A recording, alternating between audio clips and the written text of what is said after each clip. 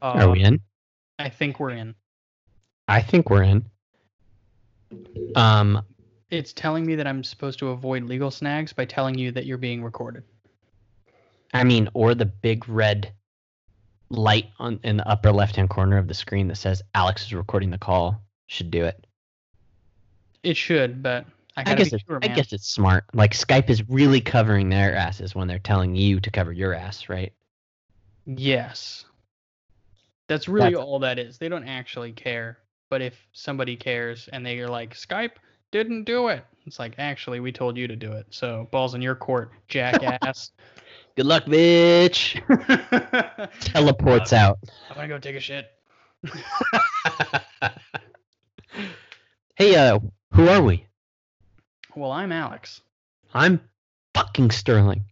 And this is the Alex and Sterling Watch Stuff podcast. Cheers. Oh my god, I didn't make a drink yet. Woo! Dude, you're back on the sauce? Some sauce. Some sauce. Hell yeah. Pause. Okay, wait, I'll just... Ooh, that's the stuff. Oh, and your cheers was better. It's because the can wasn't open yet. I like that. What are you drinking? Vodka? Is that vodka? Yes, I am. No free pub to the brand. No free pub. It's the cheap stuff. The stuff that we normally drink, is that considered cheap stuff or just run of the mill? I would say run of the mill. Cheap stuff is like real bottom shelf. It hurts, like your eyes water when you open it. You know, that kind of cheap stuff. Like could be used to clean Civil War wounds, that kind of stuff. So when I was living in England, you met Shelly, right? Yeah. So we were like getting ready to go out, like all of us in like a big group to go like, you know, to the bars or whatever. And we were obviously pre-gaming. So we were also students and we had to get the cheap stuff, the real cheap stuff. So she got a bottle of Tesco Value vodka. And I'll never forget. This is one of the funniest things. She opens the bottle and she pours some and takes a sip, and she's like, her face winces up and she's like, I can taste the value. Oh my god. Oh, that is such a good joke on so many levels. It's so good. It's like sarcastic and ironic at the same time. It's fucking beautiful. Yeah, good on you, Shelly. Oh, so what are we doing here, man? What is the Alex and Sterling Watch Stuff podcast? Please inform our audience. Dude, we watch so many things. We watch so many things, and then we drink a whole lot, and then we review those things whilst drinking. So then you can decide if that thing is going to be worth your while. So you're taking our drunken word for it, I guess. Damn right. And I think we're on a director spree, like a director binge. We are. So last week was our first episode of the director series. And we did Danny Boyle, which I thought was a success. So we decided to carry that train. And this week, episode 2 of the director series is on Tim Burton. Huge. I've never seen a director in my entire life that looks like he was born in one of the movies he makes, more so than Tim Burton. Oh yeah, he looks like he lives in Edward Scissorhand world. He's a very unique looking individual. He's awesome. Like I think I love him. You know what I found really interesting about Tim Burton is that all the movies that I know him for, he produced. He didn't direct. Oh, like, interesting. Nightmare Before Christmas, Edward Scissorhands, like all those movies, he produced them. When I was looking at movies that he directed, there was a fewer selection of stuff that I wanted to watch some of it for sure, but I was like, I was kind of hoping to do this movie, but it's not technically he didn't direct it, so I'm not gonna choose from that pool. And you ended up choosing my movie. I chose the movie you watched. Yeah. Wait, you watched the same movie as me? I don't think so. What did you watch? I watched Mars Attacks. Beautiful. I did not watch that. Oh, okay. I cheated a little bit because you told me to watch a movie. You gave me a list, and then I tried really hard to find those, and I couldn't for free. And Mars Attacks was available for free. I'm really jealous of you because I gave you a choice of two, and you're like, I'll watch this, so you should watch that. And I was like, okay. I fucked up. I did. And spoilers, I did not like it. Dang. It's okay because it's one of those things. It's a Tim Burton movie. It's one of his big titles, so probably deserves to be watched. But this was a rare case of a movie that I was not expecting to like, or a movie that I expected to not like, and I actually did not like it. Where normally when you subscribe, where you tell me to do something, I'm like, okay. Oh, perfect example, Slumdog Millionaire. I was like, I don't want to watch this. This is gonna be lame, and it turned out to be great. That happens a lot on this show. I got a little cocky. I got a little arrogant. I was coming off a win, and I was like, you know what? Fucking watch another movie that I recommend. Roll the dice. Huh? Had you seen my movie? You don't know what I watched. Yeah, but not for a long time. I think I've seen like every Tim Burton movie that he's directed, produced, or been a part of, but a lot of them are like you see it once and you're good for a minute. Yeah. So like I've seen almost all of them, but I haven't watched one in a long time. That's fair. Like the last one I saw was before this was probably Dumbo, but that was because it was like I think his most recent release. I think so. Oh boy, that was a movie. But please tell me about this adventure you went on. Okay, so I gave Sterling the recommendations Dark Shadows or Big Fish, and he's like, you should watch Big Fish. And I was like, okay. Now, this movie came out in 2003. So way long. 17 years ago. I remember this coming out in theaters and seeing posters for it everywhere. And I remember the theater that I saw the posters at because it was like the greatest theater of all time. And I remember very specifically not wanting to watch the movie. You knew even then, even in, I guess, high school or whatever it was. Yeah, high school. You were like, no. I knew because it looked real heartfelt and like just all the things that I just don't want in a movie. No versions, no violence. Yeah. No sharks. I've always liked action movies and like just crazy movies. And most other movies I'm like, meh, I could do without that. And the same feeling I got back then, I got when I looked it up, and I was like, well, maybe I'll have an appreciation for it now. So I watched it, and Fal was with me, and she was like, do I have to watch this with you? And I was like, no, I'm not going to force you, but you... Wait, in my defense, both of our girls feel that way about most of the movies we watch for this podcast. Very true, 100%. She never wants to watch them. But she was like, okay, I'll stick around. I'll hang out on my phone and watch with you. So I was like, okay. About 40 minutes into the movie, she's like, I can't watch this. I'm out of here. Oh my God, she physically got up and left. She physically left the room. I was like, I'm going to watch something in here. I was like, okay. Oh my God, ouch. So the movie is essentially about the life of this guy. We come in near the end of his life. He's an old man, not that old, but older guy, who is dying. He's very sick of what I think is cancer. And it kind of does a couple quick flashes of him previously telling this one story about, the day his son was born, and he couldn't be there because he was like basically wrestling a huge fish to get his wedding ring back. The fish, it was like the biggest fish in the lake, and it had never been caught, and it was too smart to go for any of the bait.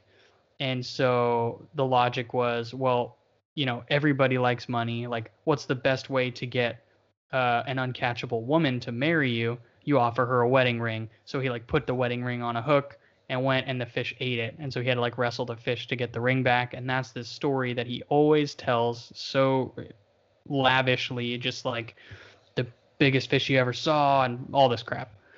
That's like, it's cool. I remember thinking, damn, that's cool. But now that I'm a grown up and knowing how much rings cost, I'm like, dude, that was fucking dumb.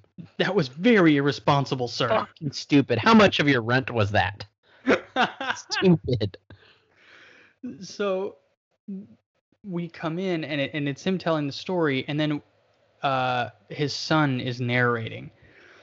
And we quickly see that his son is kind of angry with his dad for like always stealing the spotlight and telling these stories that are obviously bullshit. And he's like, I actually don't even know who my dad is. Like, all I know about him are these stories that he tells, and I've heard them a million times, so I know them all by heart, but they're all so outlandish. It's horseshit. I don't actually know who my dad is. That would be pretty frustrating if, like, you asked your dad a super basic question. Dad, what was it like growing up in this house? Well, it wasn't just a house. And you're like, fuck. Just tell me. I just want to know. Well, I had to defeat the dragon first. Just give me a simple fucking answer. But it's a lot of stuff like that, where it's like, it is, a simple question, or even just a normal conversation, and he'll interrupt with some random story that is just ridiculous. So his kid is frustrated, and I think his son is like a reporter. And so he's like, I'm going to like get the story of my dad. I'm going to ask him some real questions and get to know my father before he's gone. And it's him talking with his dad, trying to get a straight answer. And his dad is like kind of offended that he's not like believed. He's like, liars get like that when hell? You call them out on their bullshit. Liars get like that. Yeah. And he wasn't like super standoffish, but he was like visibly almost hurt, like, how dare you kind of thing. And his mom, the guy's wife, is like, oh, it's just your dad, like, not everything he says is bullshit, and kind of like on his side.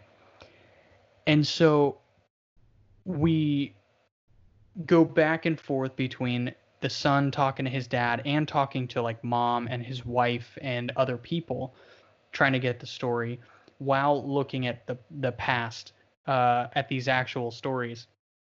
And Ewan McGregor plays the young dad, whose name now escapes me.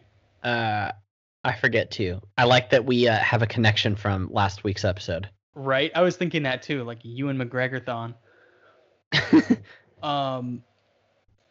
So it's like he lives in a small town and basically wants to get out, and he goes to like start to leave. Oh, here's the thing. He's like a yes man. He says like yes to everything. He's very outgoing. And the town that he lives in is being faced with like a giant. There's a giant that's eating everybody's sheep. And they're like, we got to kill him. We got to get him out of here. And they're like, no, like there's no reasoning with this thing. Like we can't talk with him. There's nothing we can do about it. And Ewan McGregor's like, I'll talk to him. And they're like, go for it, young man, you defenseless little being. Okay. Good luck. So he goes to the cave, and this giant man comes out, who looks like he's lived in a cave for his whole life. Super long hair, super dirty. And the factoid that I have about this movie is that guy was legitimately 7 feet 6 inches tall. Oh, so no CGI. No CGI. He was legitimately a huge man. I read a little bit about him, and he had grown over 5 feet tall in kindergarten. He was That sounds a awful. he was a massive dude, and he actually died in 2005 from congestive heart failure because It, the your taller body you are, can't the support. harder your heart has to work. It's crazy. Yeah, like you just can't support something that big. Oh, So that was a super bummer. that goes against my theory that giants used to walk the earth. So I'm gonna choose to ignore that one. No, I kind of believe you. I'm sure there were giants at some point. We should go Um, one day. we should do a dig Yes. in the middle of the night. I think there was a giant buried here. Let's start digging. So yeah, so if there is no giant bones where we dig, at least we'll get some kind of paranormal video out of it. It'll be perfect. Ooh. We'll Um, continue our annual podcast. Our annual annual spooky cast. Well, The Haunting of Chill House. Oh God, The Haunting of Chill House. Oh So wow. he ends up going to this cave, and the monster's like not pumped. And he's like, "Hey man, like it's not you. Like you're not the problem." And all of a sudden the giant gets really nice, and he's like, "I'm just so hungry all the time." He's like, "Hey man, maybe this place is too small for you. Like we should get out of here." So he starts to travel with the giant and go out of town. So he was eating sheep. He wasn't. He was legitimately eating sheep because he's so hungry. Wow. So like it was a legit problem. And he's like, "Hey man, it's not your fault. You're super hungry.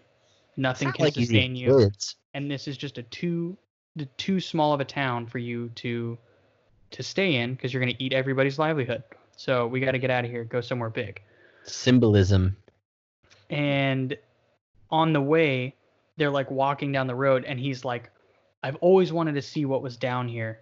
And it's like this really overgrown road that like goes into the forest. And there's a bunch of like warning signs and stuff. And he's like, always wanted to see what was back here. And the giant's like, "Are you just trying to ditch me?"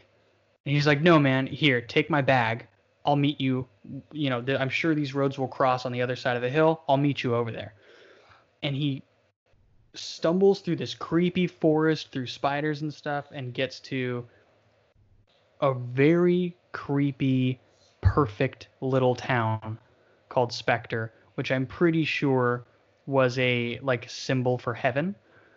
Everybody was Interesting. very perfect there. Like through like you get through the dark creepy forest, and there's like perfectly mowed grass, perfectly maintained buildings. Everybody's dressed in their Sunday best, but nobody has shoes on. And as soon as he walks through there, this guy walks up and he says his name, and he looks on a list, and he's like, "You're early." That's like heaven. And he's like, "What?" And he's like, "Yeah, you're super early, but we're happy to have you." And so it's like a really nice place, and he starts to get super skeeved out over like a couple days, and they're like, no one's letting him leave. And like the little girl like steals his shoes and throws them up on a string with a bunch of other shoes. And he's like, "I gotta get out of here." And they're like, "But you don't have any shoes."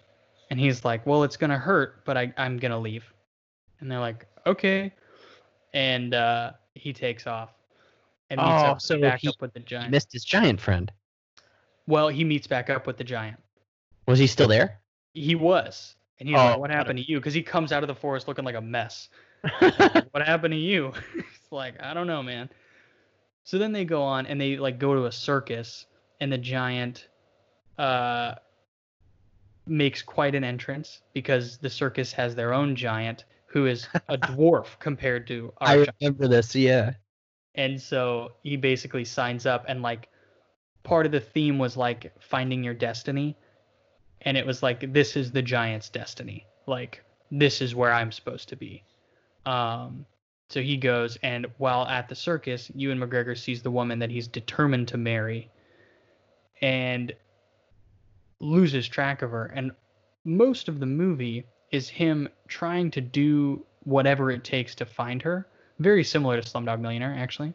But we see all these adventures that he goes on. He like joins the military because he's like drafted, and like takes all these dangerous assignments so that his term is cut short.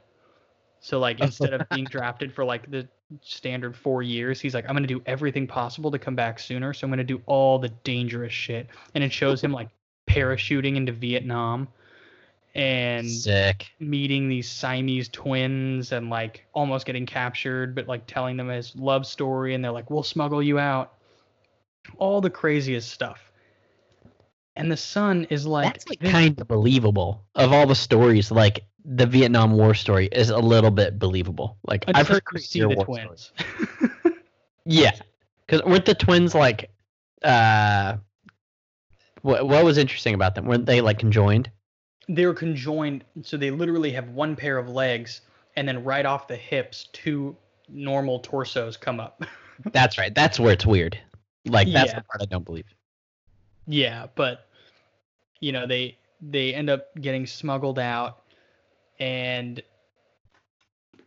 I forget, like it goes in so many weird directions, but he ends up becoming like a salesperson and starting to do really well. And one of the guys in this perfect little town called Spectre was this famous poet. He's like, oh my God, I've always wanted to meet you. And apparently he'd been there for like 12 years. Everybody thought he was dead. The poet? But the poet. So anyway, years later, he's in this bank and he's like about to make a deposit. And he runs into this poet and he's like, yeah, man, after you left, it got me thinking that I should leave. And he's like, oh, that's great. What are you doing? And he's like, I'm robbing this bank. And so he's like caught in the middle of this bank robbery, and it gets so ridiculous. And Ewan McGregor, after they get away, tells him like, yeah, man, we probably shouldn't do that anymore. Like, you can definitely do better things with your life. So the poet goes to Wall Street and becomes like a multi-millionaire on Wall Street. And later on down the movie, that plays a role because Ewan McGregor wants to buy up Spectre because the town he went back, he'd promised he would go back, and years later he goes back and it's a ghost town. And it's like really, really bad. I feel like that has whole new meaning to me now that you said you think it's heaven. Like, what does that mean if heaven went to shit?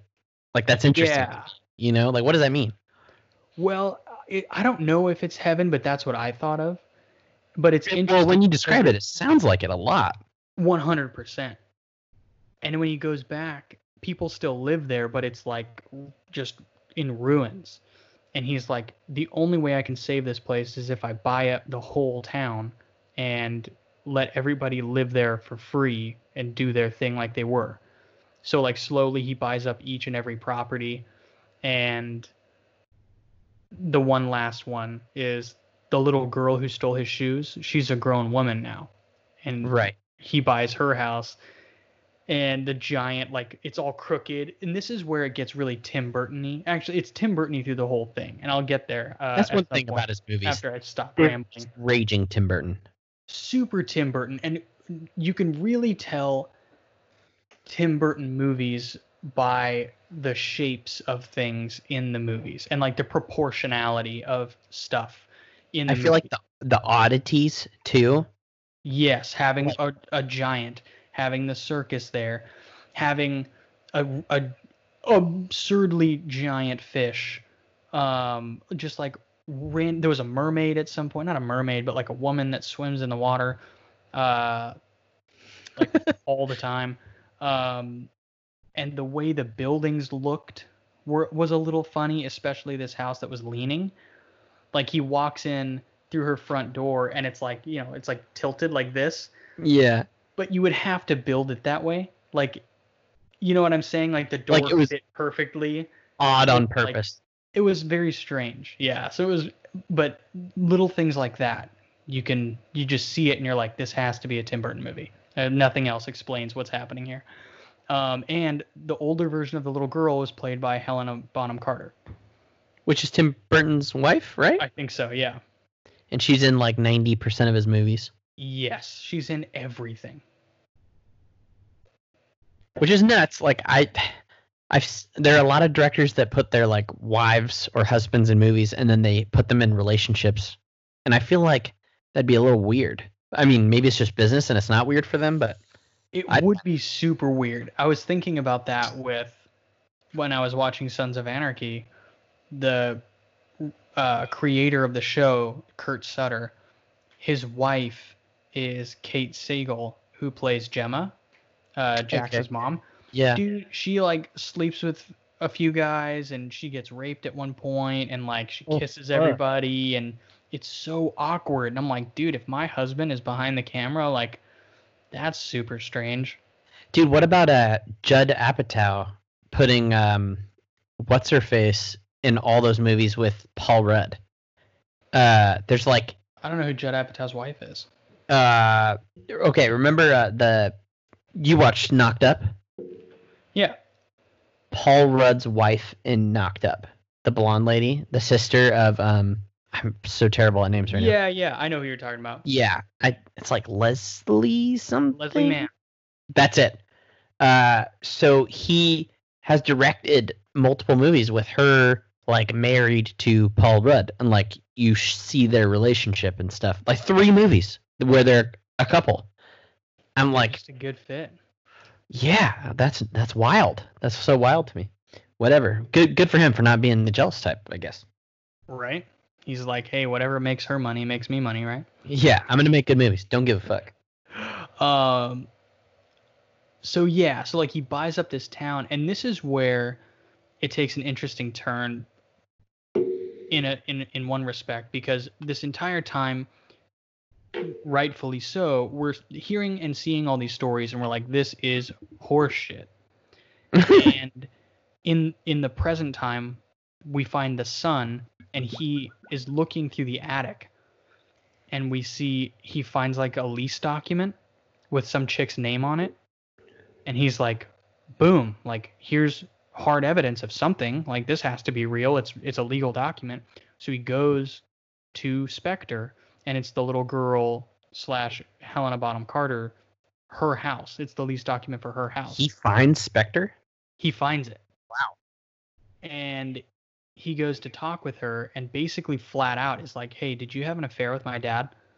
And she's like, what are you talking about? And he's like, well, I found your name and this property on on like some documents of his, and he's paying for it. So like what's going on here? And she tells somewhat of the same story of like he came to Spectre too early once, and he promised he'd come back, and he came back too late the next time, and he bought up the whole town so we could all, live better lives. And this is the first time we're seeing something true that the dad said that was really extreme. And so it's like, okay, how much of what else he said is legit? And so, yeah, that would freak me out. There was one actually really, really good part in the beginning that I skipped over. He tells the story that he met a witch, who is also played by Helena Bonham Carter. And the witch has one eye. Every female character in this whole movie. I would believe it. The witch has like one eye, and she has an eye patch. And if she lifts the eye patch, it's like a glass eye.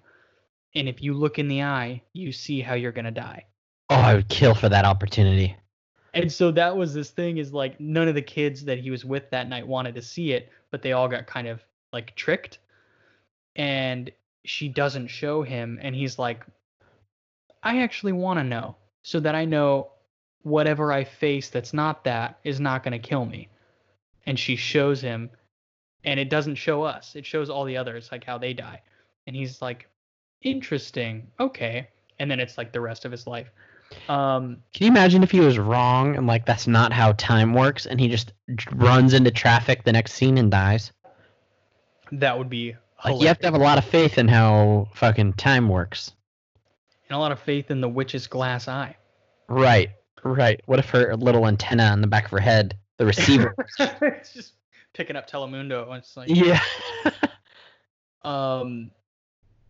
So he had told this story obviously to his kids, or his son, and he's like, yeah, I know the story about the glass eye, but like, Dad, you're in serious condition, like this is a problem. And he's like, trust me, this is not how I go. How I Go is a surprise. Ooh. So it's like, what the hell?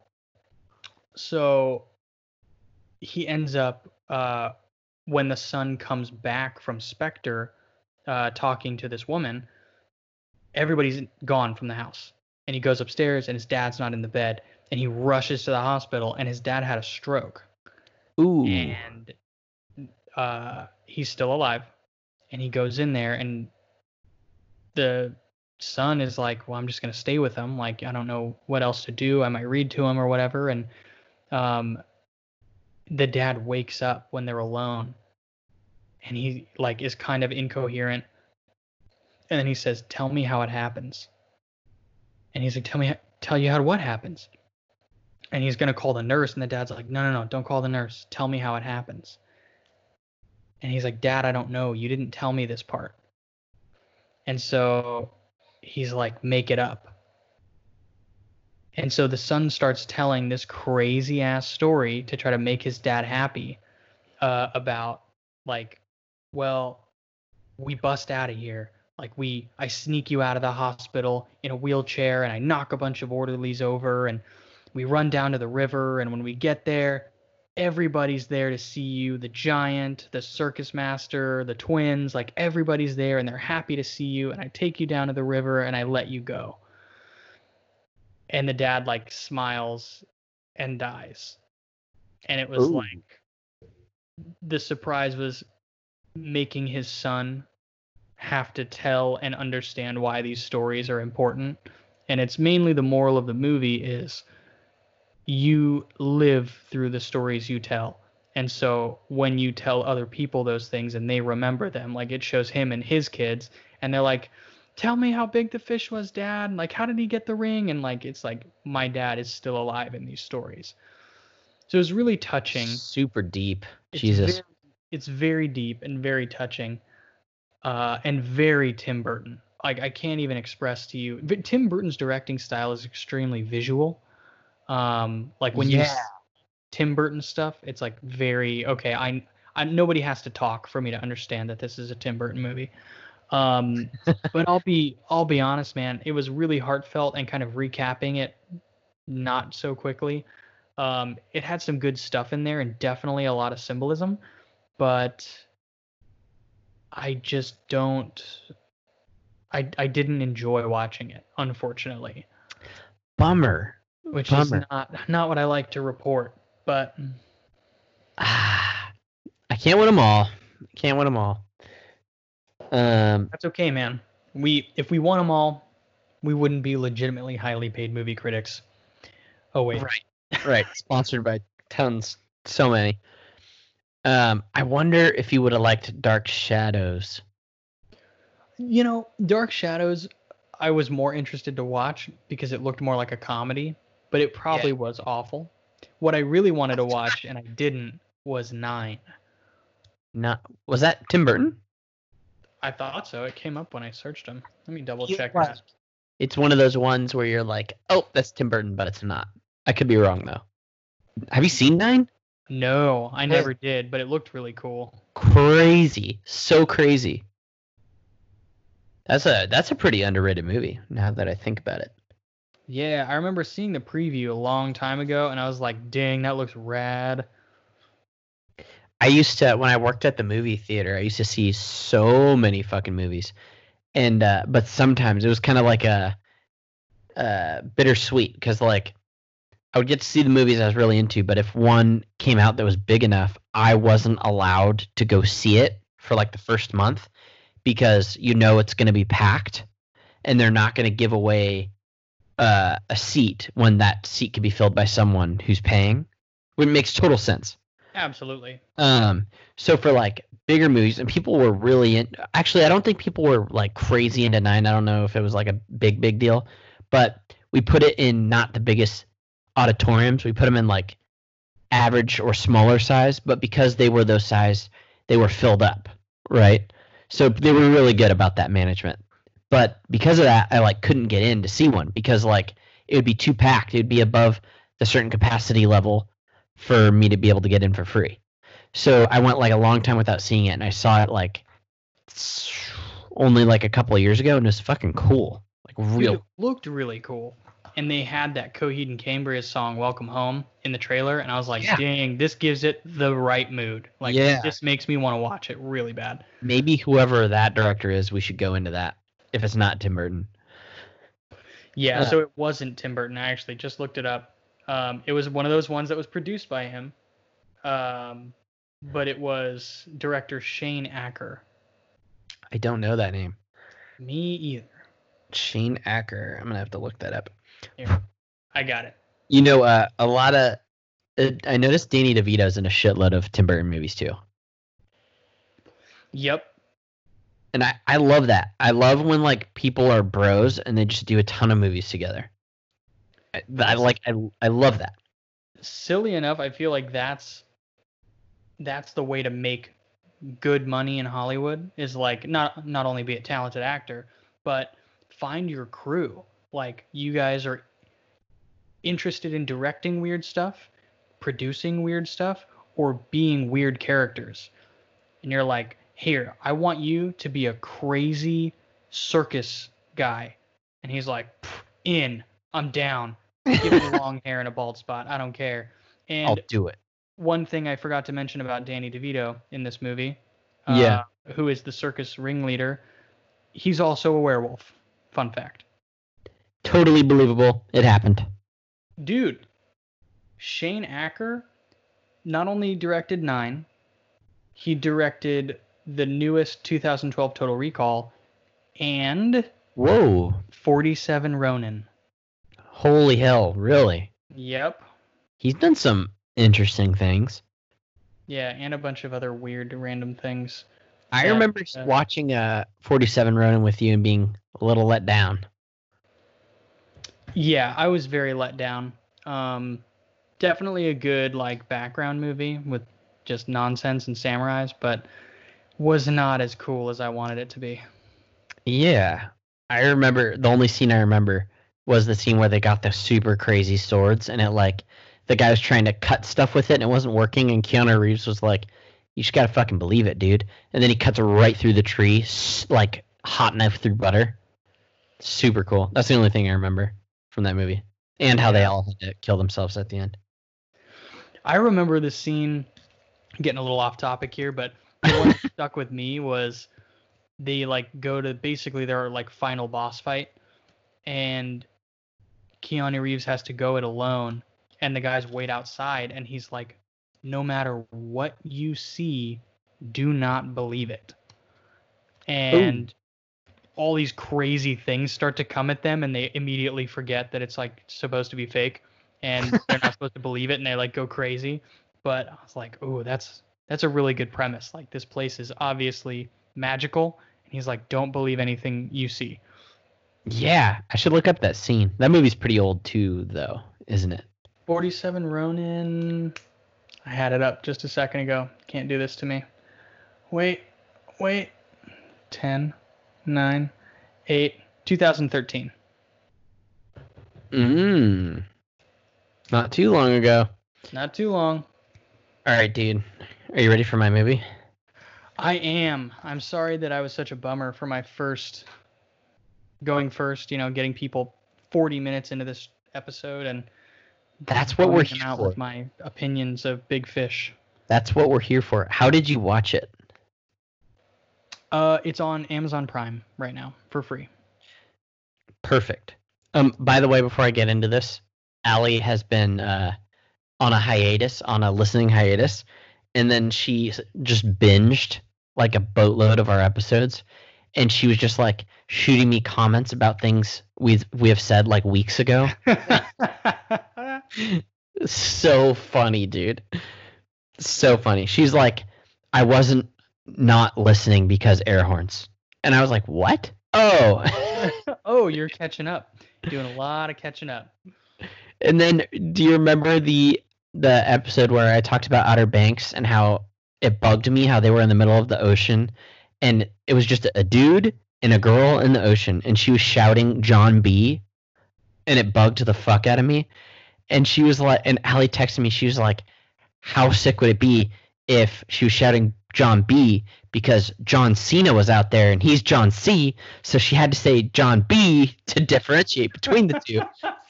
Even if he was out there, you wouldn't be able to see him. Oh my god. I think John Cena's out here. Okay, so I watched this movie, Mars Attacks, for two reasons. Well, a couple. Number one was Two is a couple. I was desperately trying to find a movie I didn't have to pay for. It's pretty hard to find Tim Burton movies. They're very spread out because he's done things under so many different like intellectual properties. Like he has some shit with Disney. He has like the Batman movies. Mm-hmm. So he has shit with like DC. He has shit for like Sony or Universal. He's all over the place. So like it was hard to pin down where to watch his movies. And the first one that came up for free for me was Mars Attacks. So I was really fucking excited to watch that. And I didn't know that was his movie. It made perfect sense. Like I just never connected the dots. Like I haven't thought about Mars Attacks in a long time. But I remember fucking loving it. And I feel like everybody who watches it loves it. I remember seeing part of it in a motel room while we were traveling one time, and I got really scared. So I've never actually seen the whole movie. It is actually like pretty fucked up. It's a pretty fucked up movie, and it's like really, really bad, like super bad. And that being said, I fucking loved it. It's amazing. At least one of us. It's another one of those movies that's raging Tim Burton, and it's basically like a modern take, like a modern spoof on sci-fi 50s sci-fi movies. So there's a lot of shit that mimics the 50s when like aliens it was like the golden age of sci-fi aliens and shit. Yeah, because Roswell had recently happened. Exactly. Like because of Roswell. This is where it's at.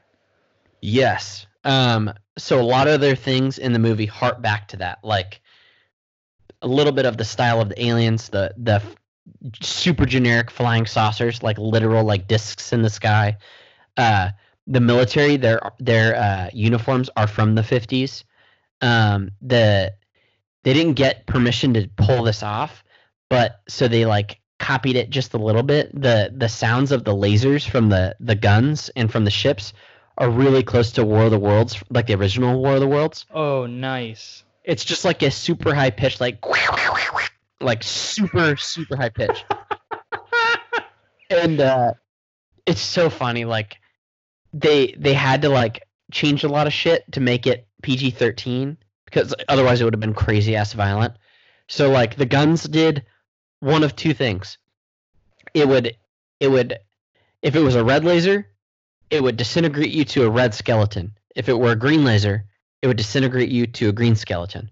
And they decided on those. Like you would get zapped, a hole would go through your chest, and then from that hole would spread like the disintegration / evaporation of your body until you were a skeleton. And it would happen just fucking all the time. All the time. Everybody. Amazing. I think I'm going to fuck up the numbers, but there were like 23 main characters, and I think 3 lived at the end. Wow. Yeah, everybody just got fucked up. Some George R.R. Martin movie. Yeah, and Jack Nicholson has always been kind of big, but this cast is pretty insane, like very star-studded. Dude, just lay it on me. I don't remember anything about this movie other than what the aliens looked like and what they sounded like. They sounded terrifying. It is. They're skeletons with like big brains and eyeballs. Like yeah. When it like gave us close-ups of the aliens, I was like, "Fuck, bro, these guys are scary." And like they had like little like I don't know what they are, like tendons or like meat things hanging from their cheekbones or where their cheekbones are, and like they would get like aroused and those things would shake like a rattlesnake. And I was like, dude, that's fucked up. That's so gross. So ridiculous. Yeah. And a lot of shit you could only get away with this then. It was made in 1996. So here's the cast. Jack Nicholson, Pierce Brosnan, Sarah Jessica Parker, Arnett Benning, Glenn Close, Danny DeVito, Martin Short, Michael J. Fox, fucking Tom Jones. Do you know who that is? Like an old singer. Yeah. Wait. Let me see. Fucking. These are like, there's a lot of people, a lot of major characters, but I'm just gonna go over the ones that you. Oh, yep. And fucking Natalie Portman. What? Oh, of course, Jack Black. How could I forget him? Dude, what? Oh, my bad, Christina Applegate. I could just keep going. This cast is bonkers. Like, how do you get all these people to agree to such a ridiculous movie? Bro, I don't know. Like, I think he had a fat fucking budget, and I think a lot of these people are way more famous now, and this was like their early movie, you know? But the thing is, Jack Nicholson was fucking huge. He's always been kind of big, but like he was real big, and he just got off of Batman with Tim Burton, and Tim Burton approached him apparently, and Jack was like, I'm not even gonna read the script, bro. I'm down. Like, I'm down for anything with you. You know why? So you said that movie was 96? Yeah. Because in 88, Beetlejuice came out. In 90, Edward Scissorhands came out. And in 93, Nightmare Before Christmas came out. Oh, so he was killing it. His biggest titles were right back before that. And so he's like, hey, I got a movie coming up. They're like, I don't care what it is. Put me in it. Yeah. That's got to be it. And Jack Nicholson loved working with him so much. He was like, dude, I'm down. And then he was apparently in the Tim Burton was in like the writer's room discussing what to do with all these characters. And he's like, what do you guys think about killing Jack Nicholson's character? And they were like, absolutely not. You cannot do that. And apparently because people told him not to, he did it. He cast him in two different roles, and killed off both those characters. Oh. Wow. It's fucking amazing. What a man. Oh, you say I can't do that? That's interesting. I'm going to do it twice. Yes. Fucking ballsy move.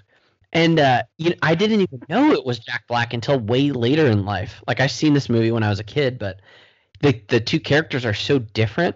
Like, Jack Black plays... You mean Jack Nicholson or Jack Black? Sorry. Jack Nicholson plays both the president and this shady ass like casino owner.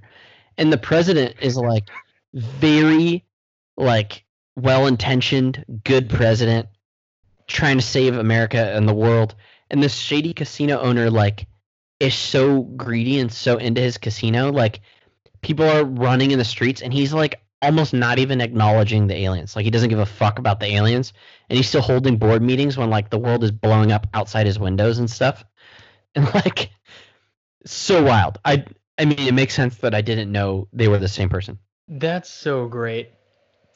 So like, this movie is a fucking wild mess and a wild ride. But like, the premise is these fucking weird ass aliens, the bazillion ships circle Earth, and there's no hiding it. So the president of the United States, because it's up to America's job to discover and eliminate and protect the world from all aliens. We're the first to discover them. We're the only country. Yeah, only country. No one else has the resources to assist. Yeah, and it's crazy because like later in the movie, the rest of the world is so behind, like so behind. Like, the U.S. has been fucked up hard by aliens at one point, and the president gets a call from the president of France, and the French president is like, "Hey, Mr. President, we've struck an accord. We're good with the aliens." And he's like, "Listen, Francois, you need to get out of the room. Get the fuck out of the room." And then he starts hearing that, and he's like, "Oh fuck."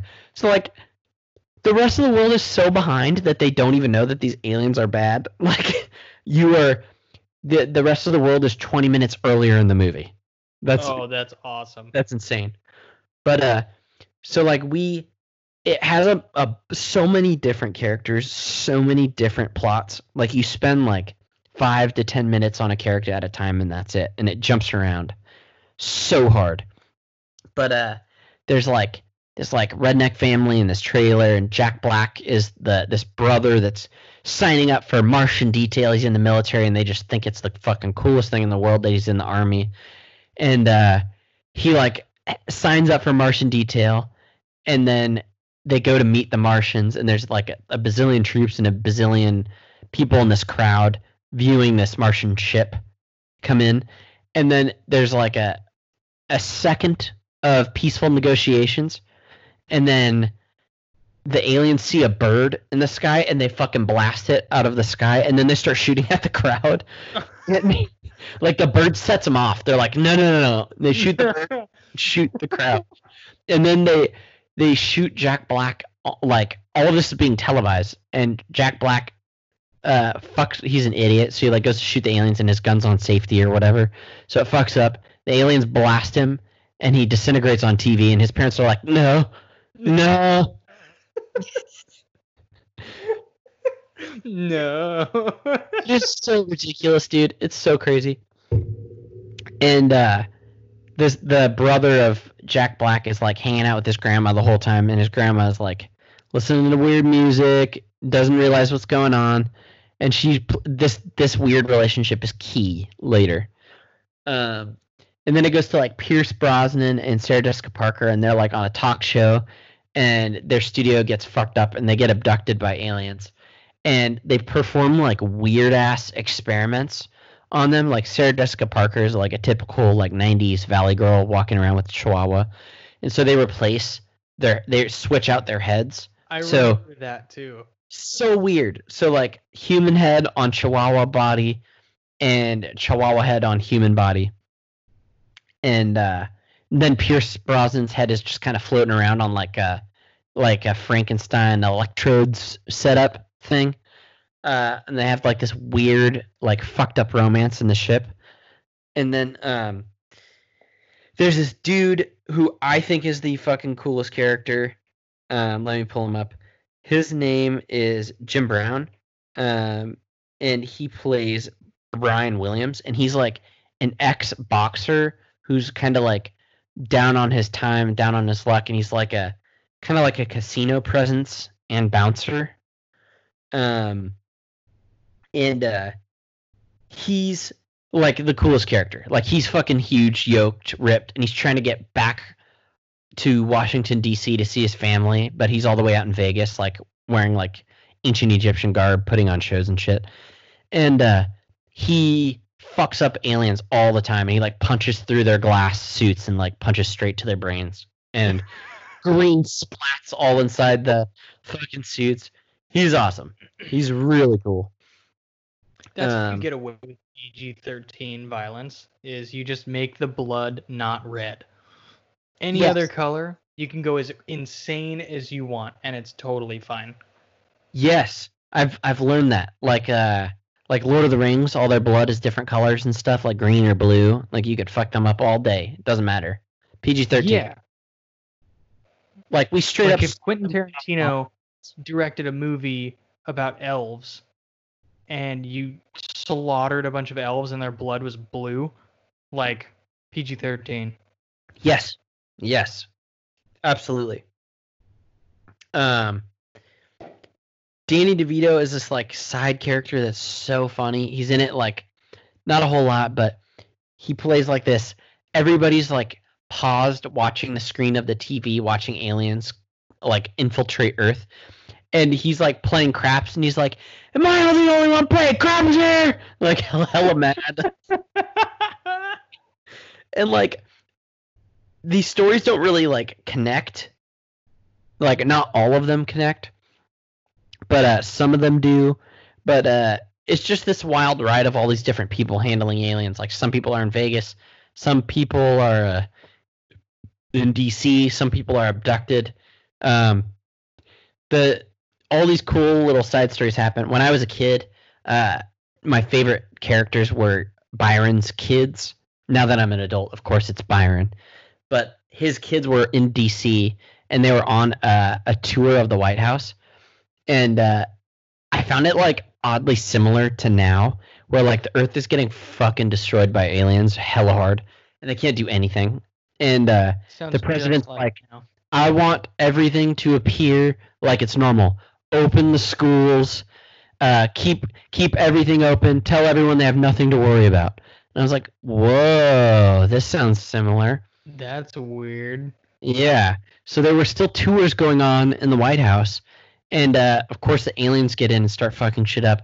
And one of the aliens gets messed up by Secret Service, and the two boys grab the guns that were on the alien, and they start fucking up the other aliens with their laser guns. And that was still like one of my favorite scenes as a grown up. Dude, that's what should happen. It's so cool. And it earlier shows them playing video games where they're shooting guns and stuff, so like you understand that they like know how to shoot laser guns or whatever. Super cool. And then the end scene, like at the end of the movie, Earth has exhausted all its options. The United States president gets fucked up by aliens.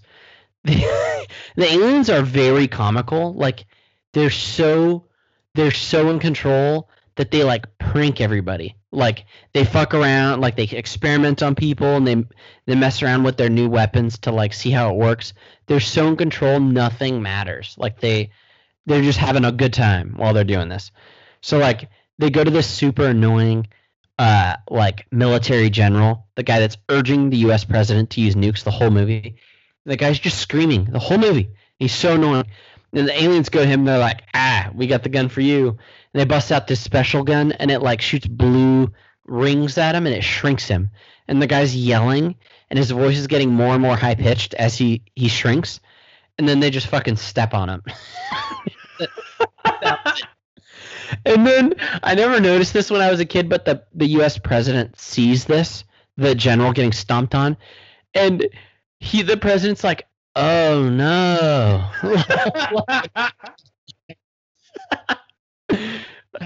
So fun. So the president goes off and does this crazy ass speech, and the head alien is like touched by it. They're like, damn, okay, I get it. They don't speak English the whole movie, but like this is it's like their this thought. Weird screaming like But like there's a lot of emotion, like you get their facial, you get their emotions through their what they're displaying, through their faces. And so the alien decides to try to be human and extend a hand, and the president's like, hell yeah. Goes to shake hands with the alien, and his hand comes off, and the alien's like, gotcha. And hand begins to crawl around the president, and the tentacle-y part that comes out stabs the president and fucking kills him. Done. And the end of this movie, Jesus Christ, the Earth is absolutely going to shit. Everything's done. Everybody's dead. The brother of the military dude in the beginning, he goes to pick up his grandma in the elderly home. Everybody's forsaken the elderly, and she's sitting there like her mind's pretty much gone, and she's like listening to music on these massive ass headphones. She can't hear anything. And these aliens are like storming through this elderly home, like blowing up people. And they're like, they have this like massive fucking laser cannon on wheels, and they're rolling it into rooms and blowing up old people. And they fucking, and this alien's like running around checking out rooms, and he sees this old lady that knows nothing of the matter. And he's like, ooh, guys, check this. She doesn't know shit. And so they cannon to like an inch away from her back, and she's faced away from them, and she doesn't know. And they're about to fucking blow her up at point blank with a cannon. And the kid gets in there at this time, and he screams. He's like, Grandma!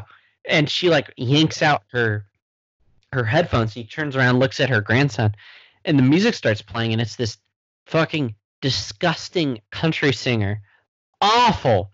Huge, high pitch, crazy waves and tones this dude's singing. It's terrible. But the weird frequency it like makes the aliens' brains explode in their helmets, and they can't handle it. And so like this kid goes to a radio station with his grandma and just puts the shit on repeat, and then everybody starts to pick up that this song or singer fucks up the aliens. So they broadcast this to the fucking universe, and they pick up the signal in space, and all the ships start fucking exploding in space. So ridiculous.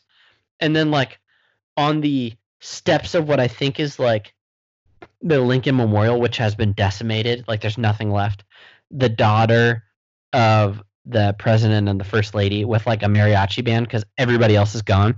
They do like a ceremony congratulating him and his grandma for saving the world. And then some characters, like 2 characters, escape to Tahoe. And that's it. It's a fucking wild ride. Crazy. But I loved it. It sounds like such a pointless movie, but it's like perfect popcorn entertainment. Yes. I told Katie, I can't believe how much I still like this. It was such an easy watch. It was so ridiculous, dude.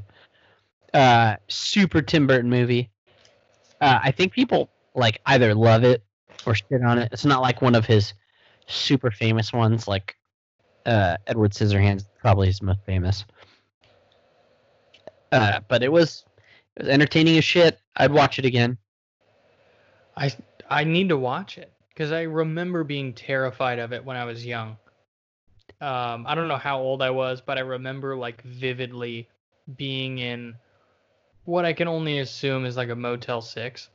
It was like we were on our way somewhere and we just had to stay the night. And just in this shabby motel with one of those big black thick TV VCR combos. Right. And like the light colored wood furniture with like the super floral pattern comforter. Right. Like, you know exactly what I'm talking about. And that movie was on, and like the aliens just scared me. I was like, I don't want to watch this. And it's one of those things that I should watch again, because remember this was days ago. We did an episode on, was it stuff that scared us as a kid? I think it was. We did an episode on things that freaked us out, and I watched Night of the Comet, which ended up being a straight comedy, which sounds like that's what this is. Which I don't like this trend in my life that comedies used to scare me. But I mean, like, in your defense, I was taking a closer look at these aliens, and they're fucking scary, dude. They are just a skeleton. Like, they're all short skeletons with eyeballs, no eyelids. So, like, they have huge eyes that don't blink, and they have a little bit of meat on their head, and they just have massive fucking brains, and they scream when they talk. Were they like claymation or some kind of puppet? They weren't fake things, were they?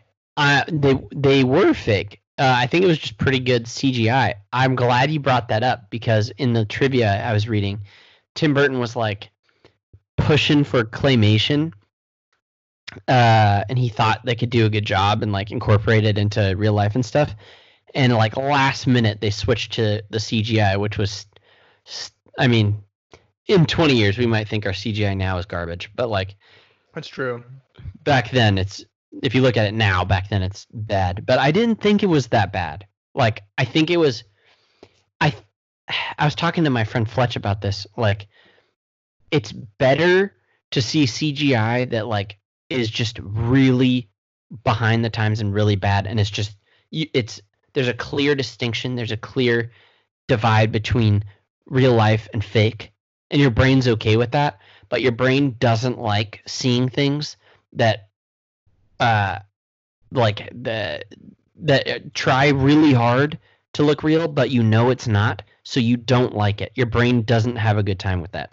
So like if it's, I don't know, like I watched like Spider-Man 2 recently, and Spider-Man was slinging around and it was obviously super CGI, and like my brain didn't like that. Like I didn't like that because I was like, now I can tell that's super fake.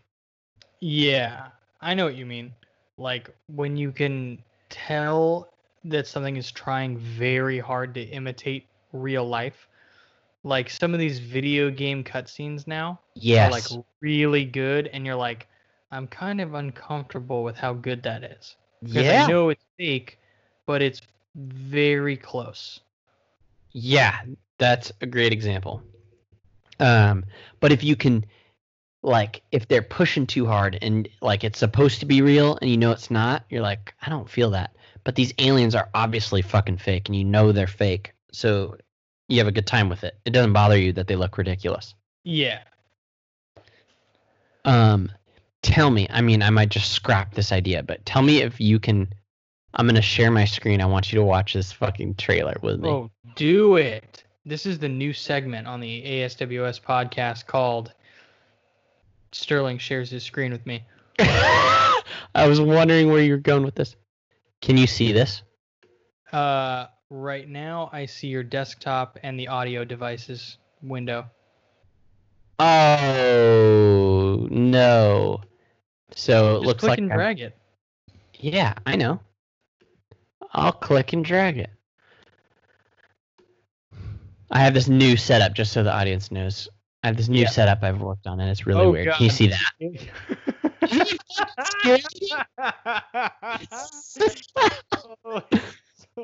It's so absurd. Just stare at it. Look how scary that is.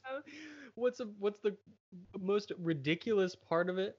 Not the alien's face, but the collar that like spins underneath this crazy ornate robe. Oh my god, that's so ridiculous. Their clothes are wild, and I missed a lot of scenes, but like there's one scene where the aliens like try to portray a woman, and it's like this scary ass, obviously not human creature, and this guy like tries to hook up with her, and it's so scary. That part scared me when I was little.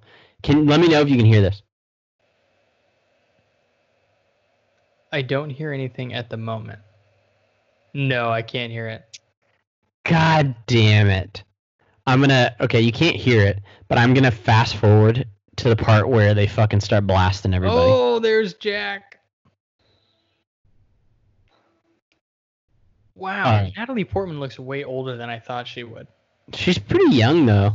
She's super young, but I expected her to be like a child. I thought we were closer in age than we are. Look at that fake bird. Wow. The CGI is better than anticipated, though. Yeah.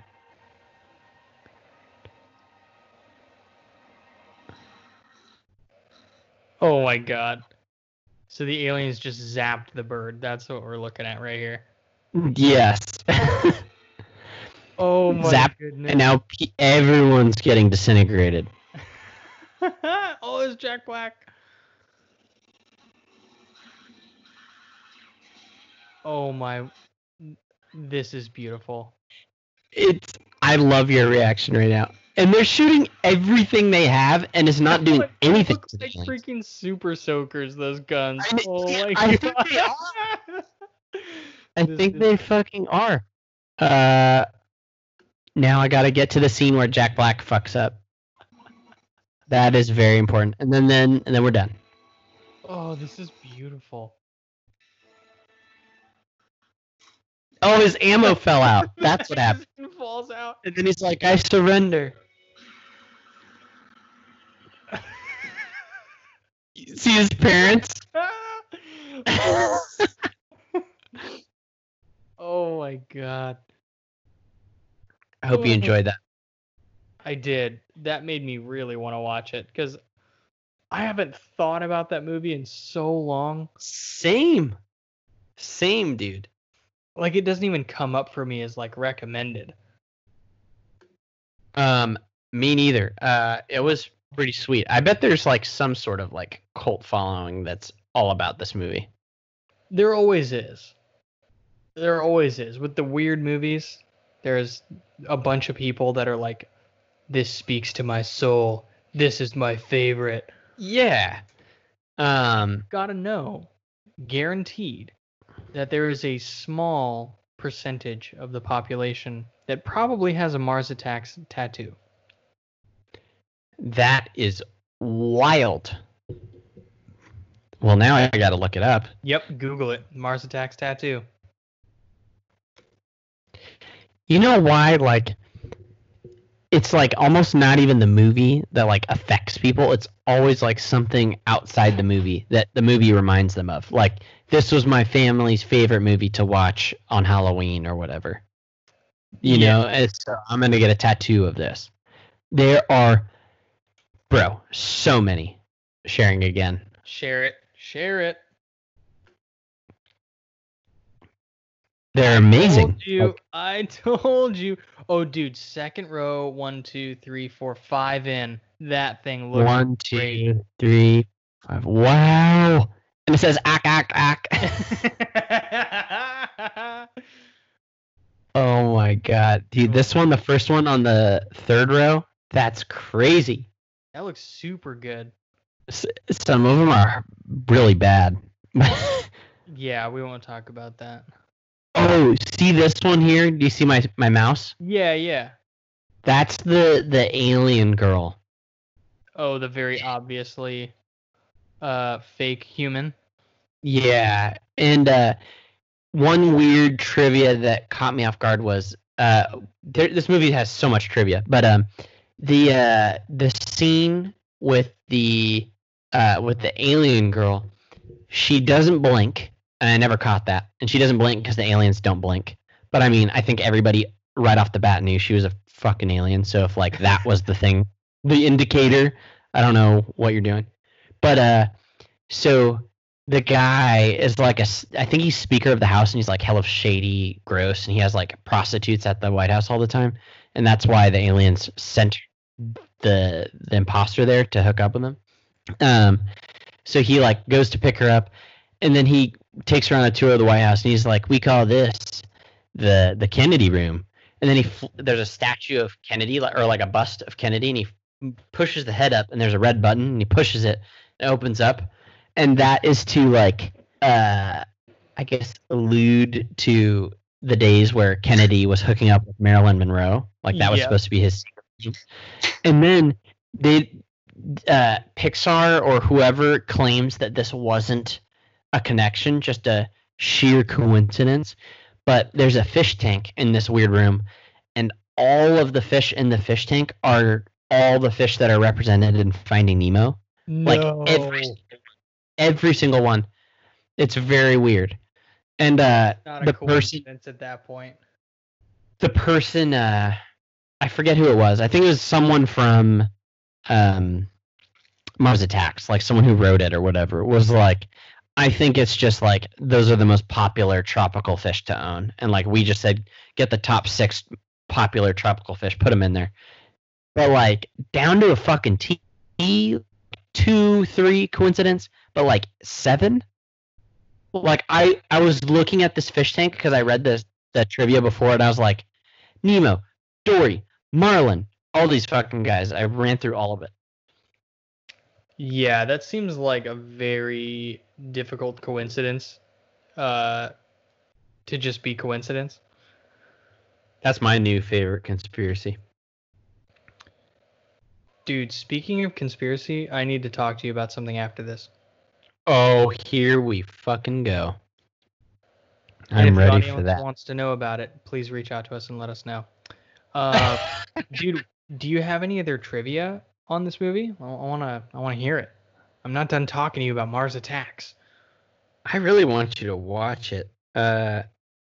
Dude, I'll give you some fucking trivia. I want to watch with you in like 5 years when quarantine is over. Oh, I hope it's over in 5 years. Here's some trivia that I remembered. So the mom in the movie of the 2 boys that I reference, let me pull up her name because I feel like it's rude to not talk or to talk about guaranteed to be Rita or Lydia. If you get that, you get $50, dude. Bro, where is she? It really pisses me off when like you can't find a character in the tops. Dude, it really gets me when you can't find a character, period, and you go way deep, especially on shows. So while you're looking for that, let me go into my grievances on IMDb. When you Pam Grier. Huh? Her name is Pam Grier. Pam. That was going to be number 3. She was Jackie Brown. Like, have you seen Jackie Brown? No, why does that sound familiar? Jackie. Oh, it's so fucking good. Tarantino movie. It's like a crazy ass heist movie. So good. What? Stop. How did I Yeah. not see a Tarantino heist movie? Jackie Oh, Brown. it's fucking dope, dude. I love that movie. I think it's Pam Grier or Pam Grier. So when she was supposed to audition for the role of the mom for the two boys, and they're hitting her up and they're like, "Bro, where are you?" And she's like, "I can't leave home. My dog is super sick." And they're like, "Can you just come out for a fucking minute and audition for this huge movie?" And she's like, "Absolutely not. My dog is sick. I'm not gonna leave my sick dog home alone." And Tim Burton was like, "She's in. She got the part. The audition was for the role of a mother who would never leave her kids, and I think she got the part." So, dude, get out. Yeah, Are you kidding me? That's it. So she got it just by doing that. He was like, By she auditioned to me. Good dog owner. Yeah, isn't that crazy? That's the best, dude. Man, my respect for Tim Burton just went up 10 points. Yeah, he's kind of fucking dope. Let's see. I'll try to give you one more cool one. If you can't, that's okay. Oh, I gotta look this up. Yeah, like they talk about this a lot in this trivia. It says producer and director Tim Burton pitched the idea of this movie to Warner Brothers by showing them the Topps trading cards that inspired the screenplay. So there were some things called Topps trading cards that he collected when he was a kid, and that inspired all this bullshit. Like, I don't get it. And they bring it up a lot because like a lot of the shit in the movie's modeled after Topps trading cards. Also, in the beginning of the movie, during the Warner Brothers sign, if you look carefully, there's a flying saucer in the back flying around. Oh, of course. Which is super, super cool. Dude, can you imagine, like, let's say in 10 years, you and I go to pitch a movie to a major studio, and we don't have any other props other than, like, old Yu-Gi-Oh cards? We're like, wait, hear me out. Here's the story, okay? There's a guy and a giant mummy. Look at this card. This is what it's based on. This is what we're going to see on the screen. This mummy right here. There's also a dark magician right here. Look at this card, please. Check this shit out. You with me? You with me? Check it out.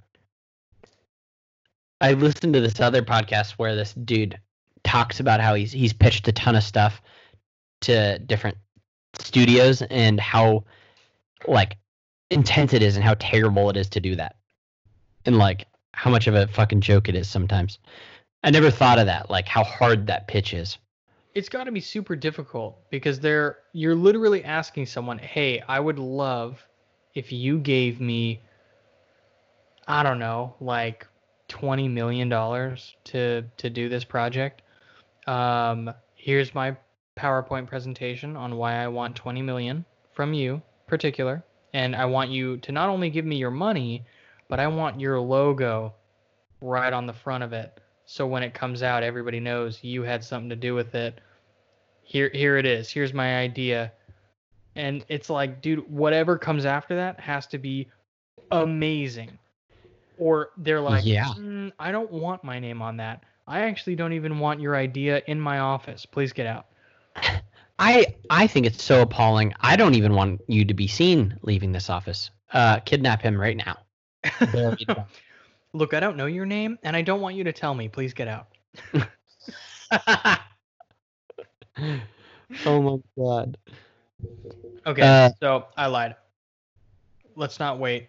Let me tell you about this cool podcast that I discovered. Yeah, actually, my buddy told me about it. It has nothing to do with movies. Are you done with Mars Attacks? Are we done with movies?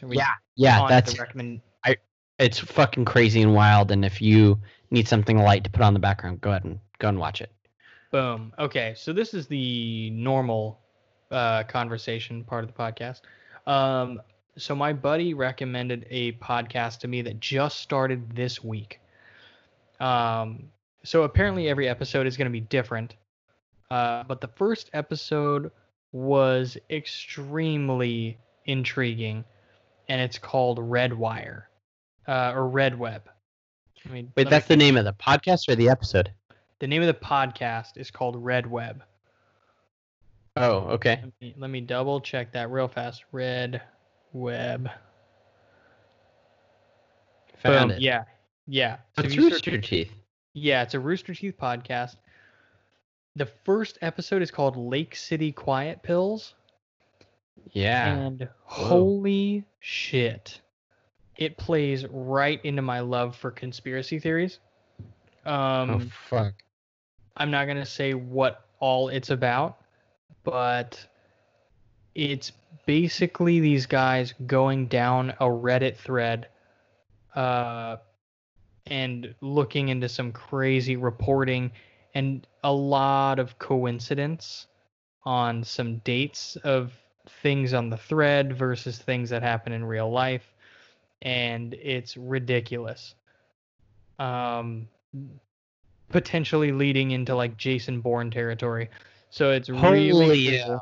It's a really cool episode, and it's just two dudes talking. So basically the format of the show is one guy presents all the story, and he's basically presenting it to a guy that knows nothing about it, and the goal is to like scare that guy.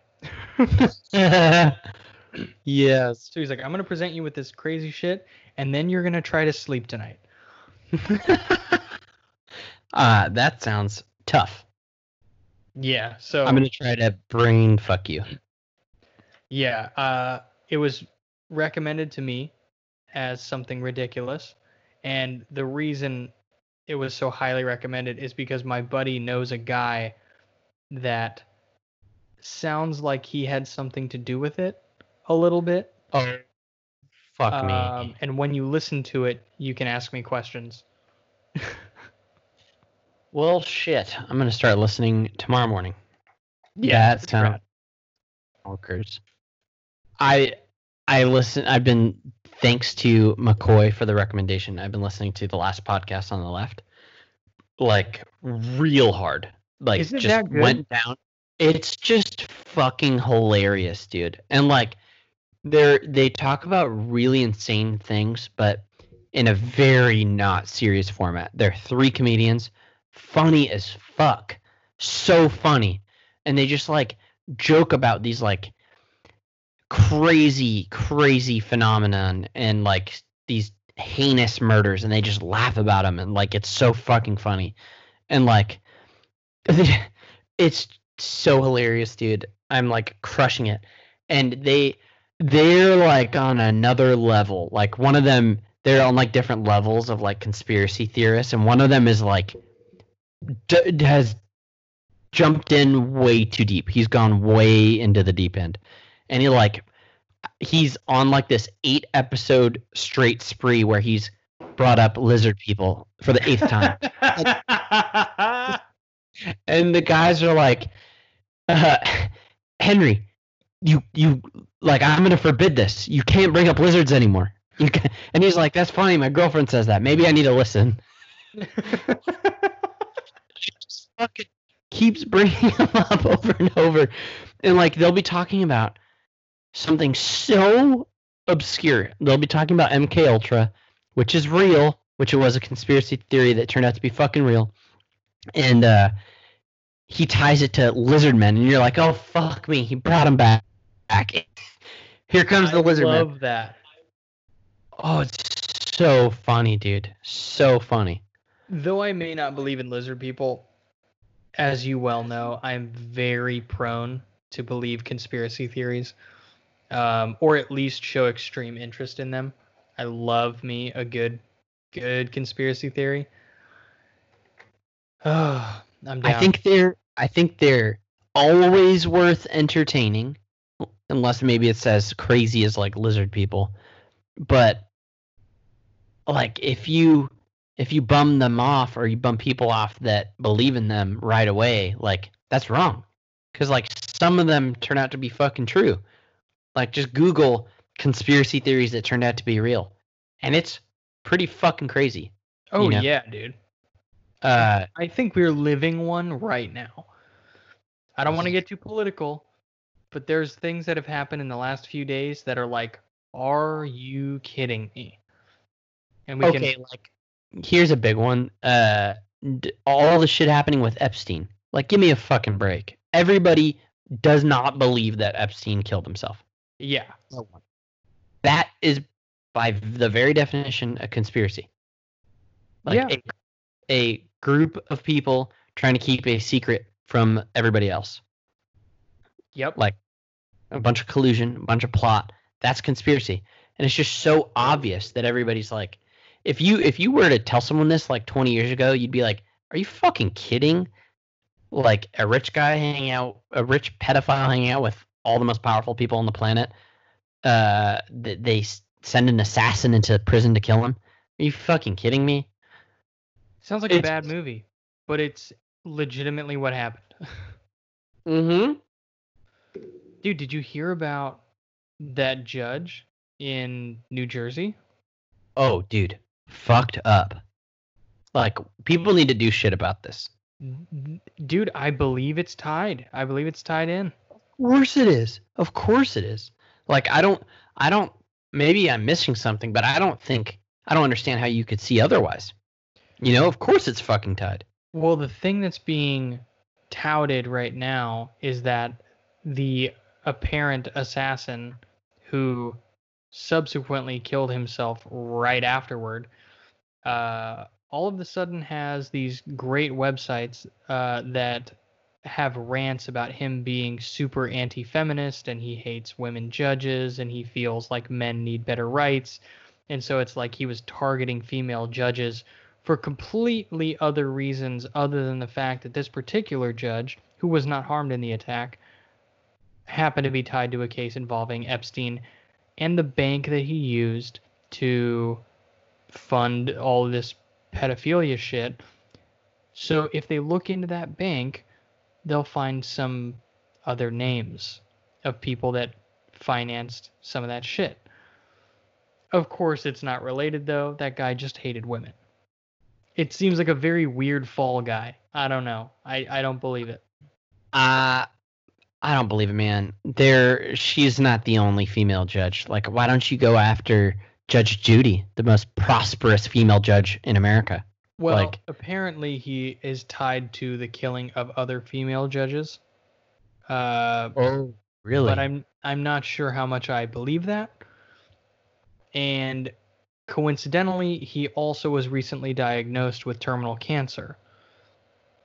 So here's my thought. Oh, so he just went after it. Just towing the line here. Just here's my thought.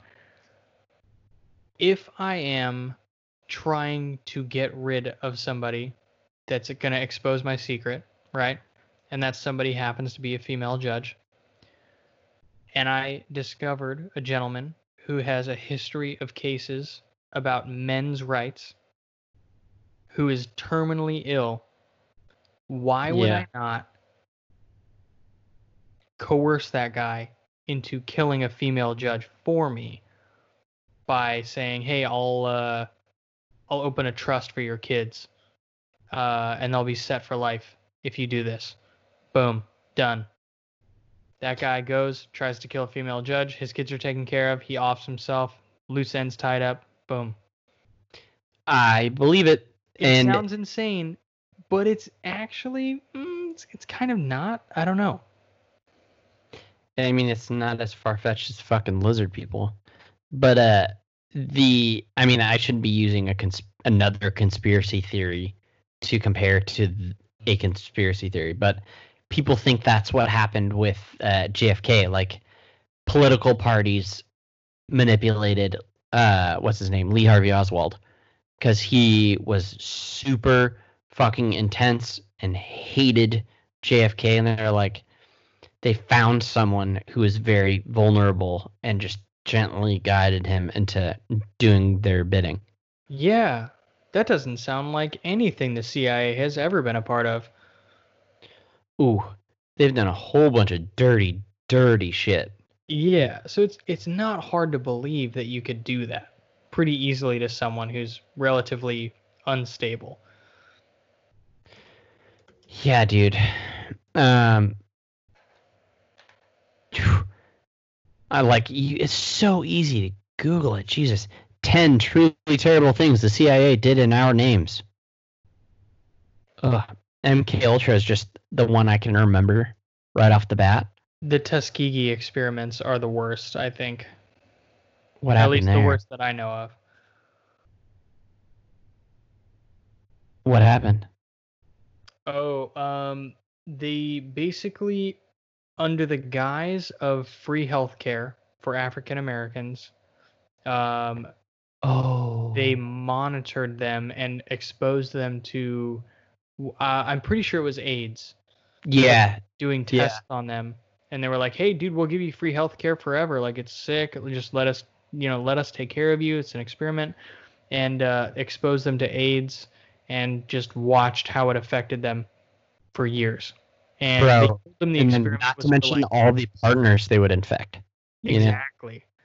And it was, I want to say the experiment or the testing phase or whatever the individuals knew about was, I think, a year, 12 months or something like that. It was like 12 weeks, 12 months. It was a short, relatively short amount of time, but they monitored them for like 10 years. Oh my God, just to watch them fall apart. Yeah, it was just shady all around.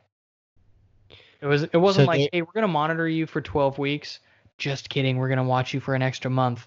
No. It was like, hey, we're going to monitor you for a significant fraction of your life. Look at all the shit they're involved in, dude.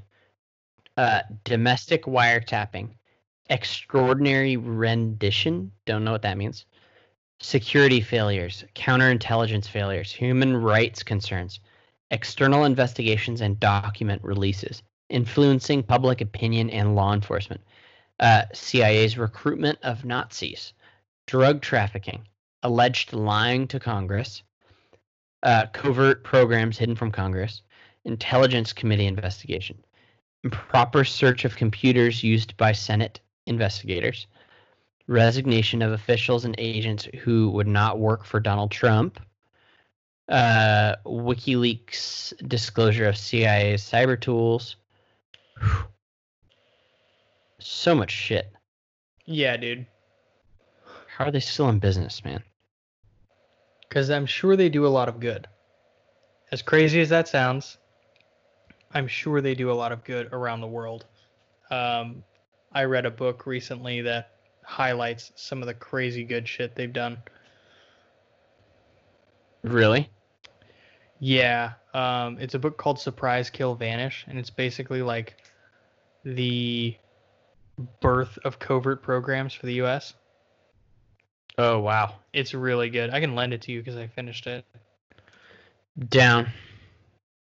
Project. It's a little dense. It's a little dense because it's history based, but it's really cool. Maybe I'll just listen to it. Oh, you should, if you can listen to it, because the author reads it, and she's got a very cool, like, smoky voice. Her name is Annie Jacobson. That's cool. Yeah. Is that what you did? You listened to it? No, but I listened to an interview with her on Joe Rogan, which is what turned me on to the book. So I bought the book and I read the shit out of it. Right. I remember now. I remember. All right, dude. Let's get out of here. I forgot I have to fucking clean my building. Oh, that sounds gross. And we went a little over. Sorry we went off track there, but if you enjoyed it, let us know at aswspodcast@gmail.com, or you can find us on social media at ASWS on Facebook, Instagram, and Twitter. You can call us at 415-488-5031.